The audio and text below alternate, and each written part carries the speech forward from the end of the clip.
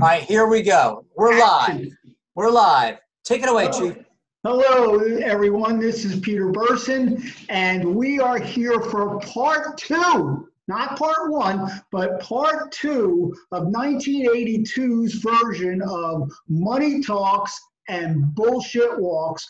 And of course, I am here with the general, the king and president of Wissahickon. And we've already been through that. And where we left off, boys and girls, was we were talking about Hollywood on the Schuylkill and the Kelly family. If you missed that, too bad. We're going on now. Hollywood on the Schuylkill was okay. Hopefully it'll be better this time. Anyway, really about Brickland, right? That yeah. Brickland Kelly? Yeah. So in 1982, there were certainly more things that occurred in Philadelphia. The Phillies didn't win. That's an occurrence. The Eagles did not win. Another occurrence.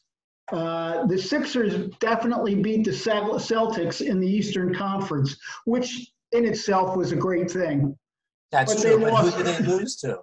The Lakers. Of course.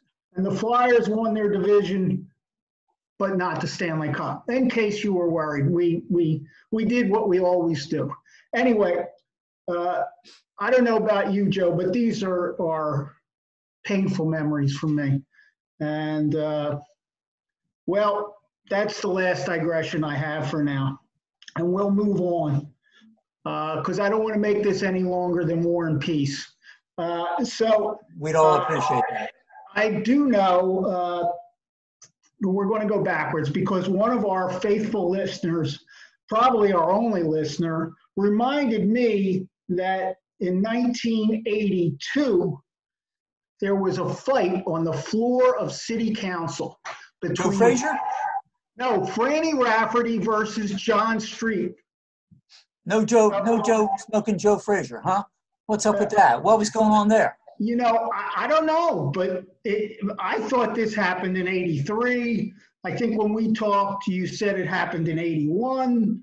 Turns out my legal research or something like that tells me it was 82.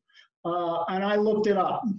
So we've already covered 81, but I thought that was something that people should know about. Fran Rafferty was a pretty big guy. I don't know if you remember that. And Street had just been elected to council, and he was pretty much back then a person who was really fighting with the government and the city about housing and those sorts of social issues. And that's how he got elected. Rafferty was a whole different world.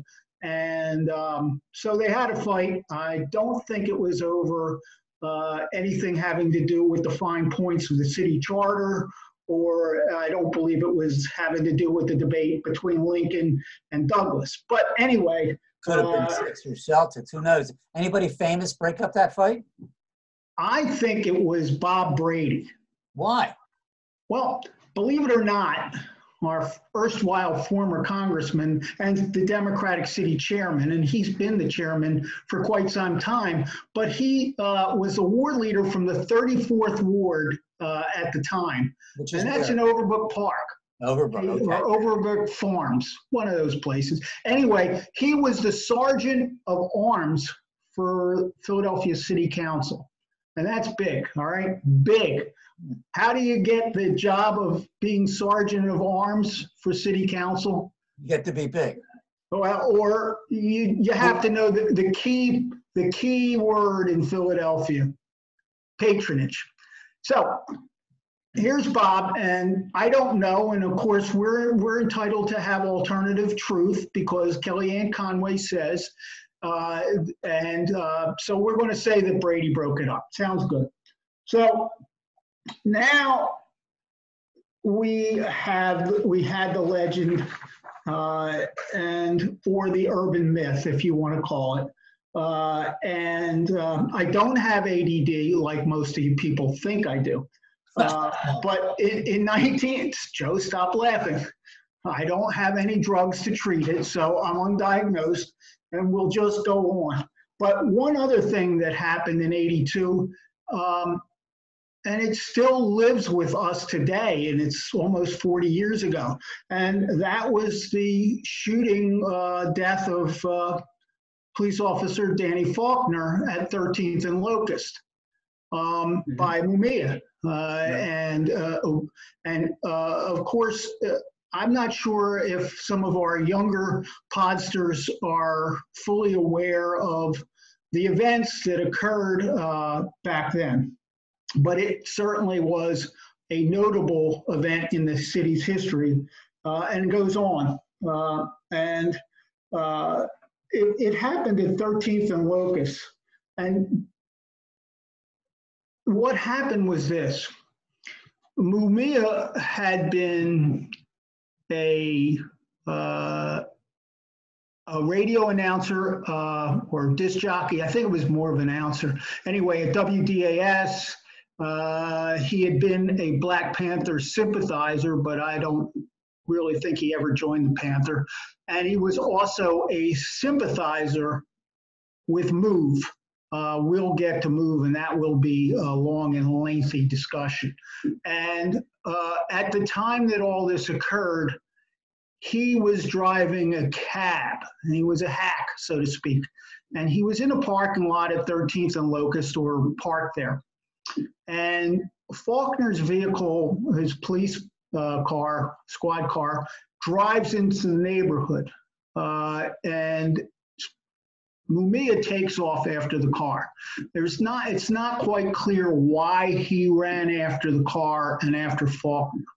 The speculation is that Mumia had been in some sort of a altercation or back and forth with a policeman who was driving that car, that squad car with a squad car number. But that's mere speculation. There were witnesses to this, but in essence, what happened was that he ran to Faulkner. Faulkner got out of the car, and Mumia shot first, and or at the same time, and he kills Faulkner. And Faulkner, during this, also shoots Mumia. So it wasn't as if there was some sort of TV car chase scene. When the ambulances arrive, both Faulkner, who's dead at this point, and Mumia are lying on the street at 13th and Locust. Mumia there were other witnesses, but Mumia is lying there. There is a gun that is found within feet of him that was tested. They fingerprinted it, so it was him who shot Faulkner. And so that's where it goes. But the interesting part about this is that there was one witness there that probably nobody really knows about. And his name was William Cook.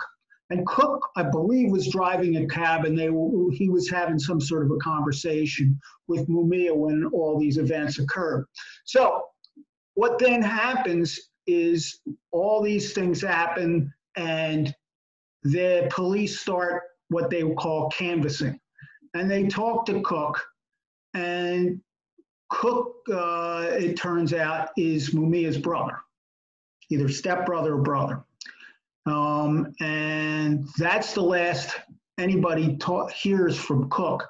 He's been asked to come to court. He's subpoenaed to come to court.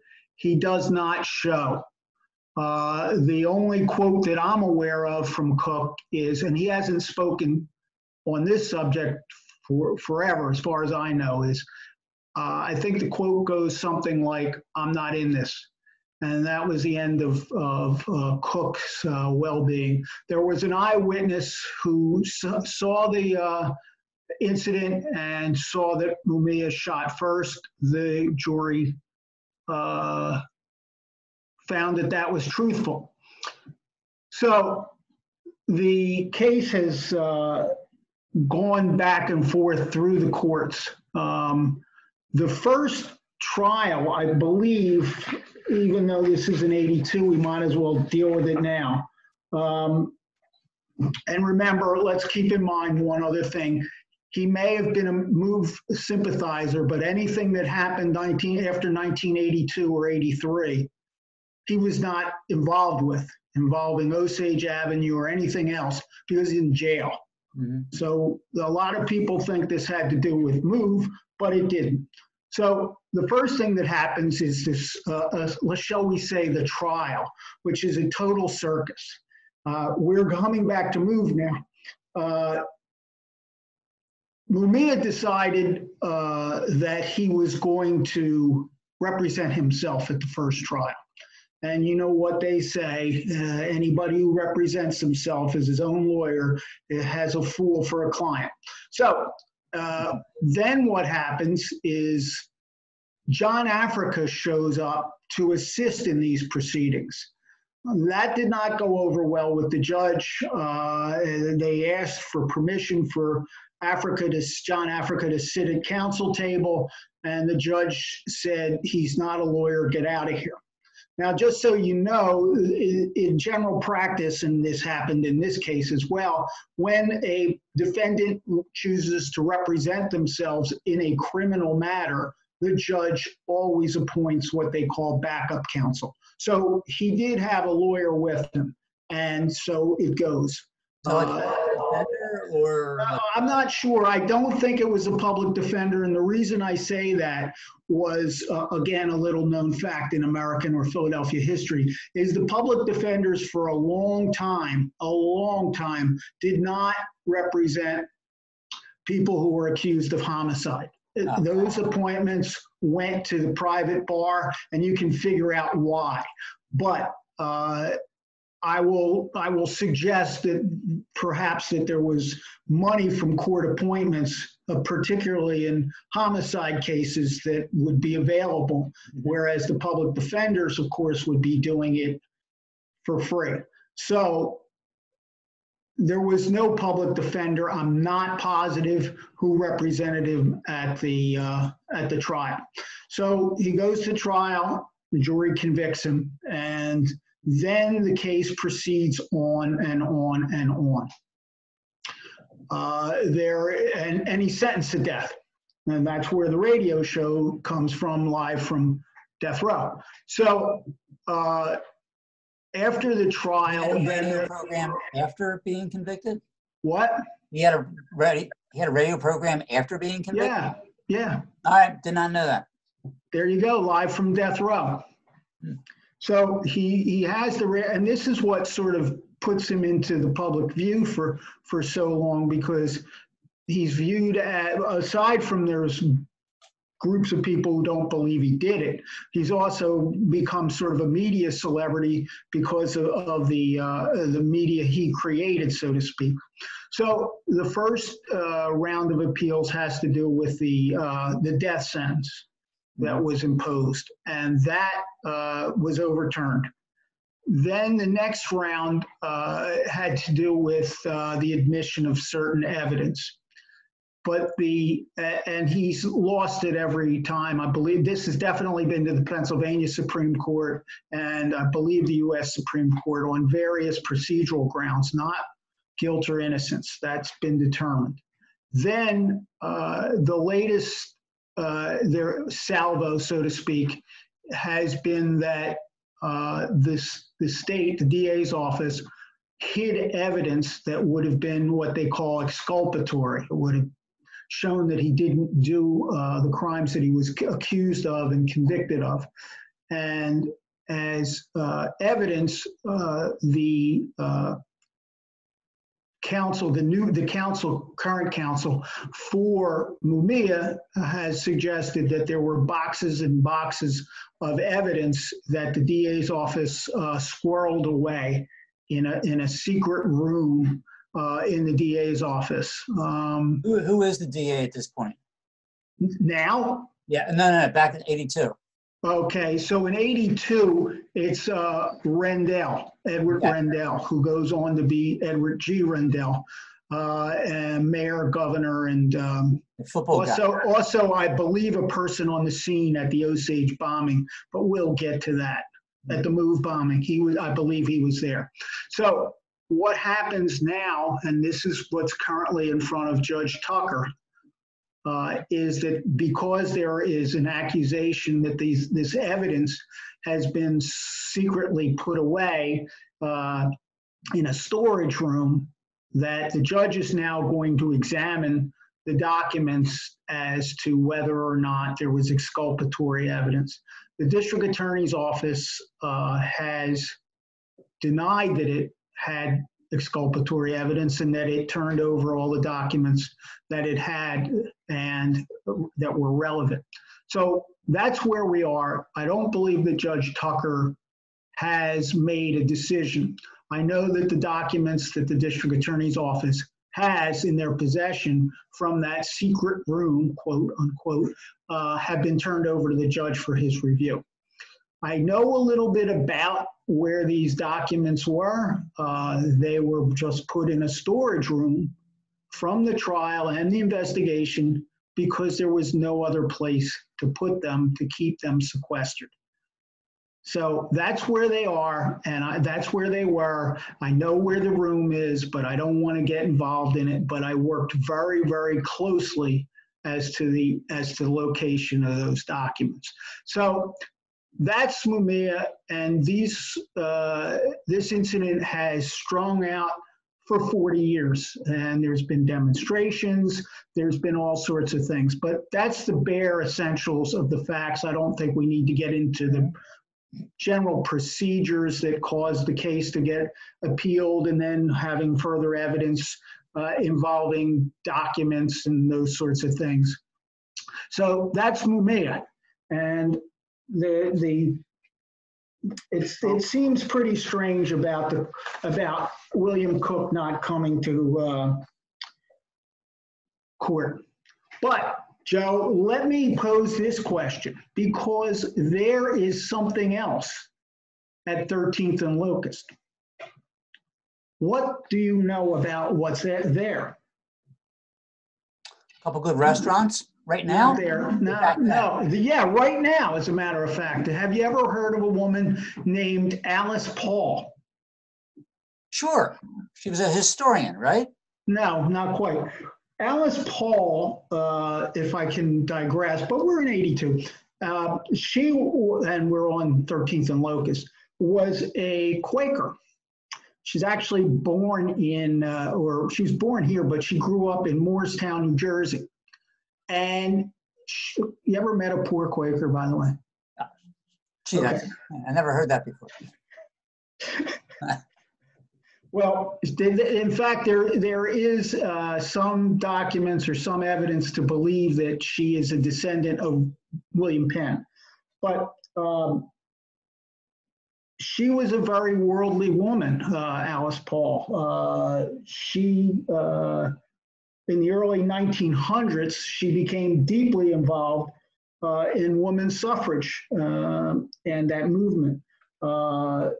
She was a leader in fighting for women's rights to vote. She also founded the Women's National Party, which took up other women's issues besides voting. Anyway, there is a historical marker at 13th and Locust commemorating Alice Paul. That's where Paul's headquarters were. So, again. She went to the University of Pennsylvania. Well, I don't know. It's 13th and Locust is there. That's what we have for a postscript. But I will say, since Green was still the mayor in 82, let's just throw in this for a fun fact or just for discussion. As you may recall, when we spoke about Green, he said that city council was the world's worst deliberative body in the free world. I'm sorry. Of course, what's sort of ironic about that is his son, William Green, went on to become a member of city council. And he was also, in fact, at least a member, and I'll have to do a little further research, but certainly a member, may have been the head of the SRC, which is the School Reform Commission, created by the legislature to bail out the city's public schools and to address charter school issues. So that is the end of 1982. 1983, is something wholly different. But that is the end of segment 2, chapter 2, episode 2 of 1982, Money Talks and Bullshit Walks. I hope this was better than part 1. Signing out, folks. Thank you for tuning in. Stay tuned for 1983. We'll be posting that sometime in the near future. Good night, Thanks, everyone. Joe. Yeah. See you, Pete.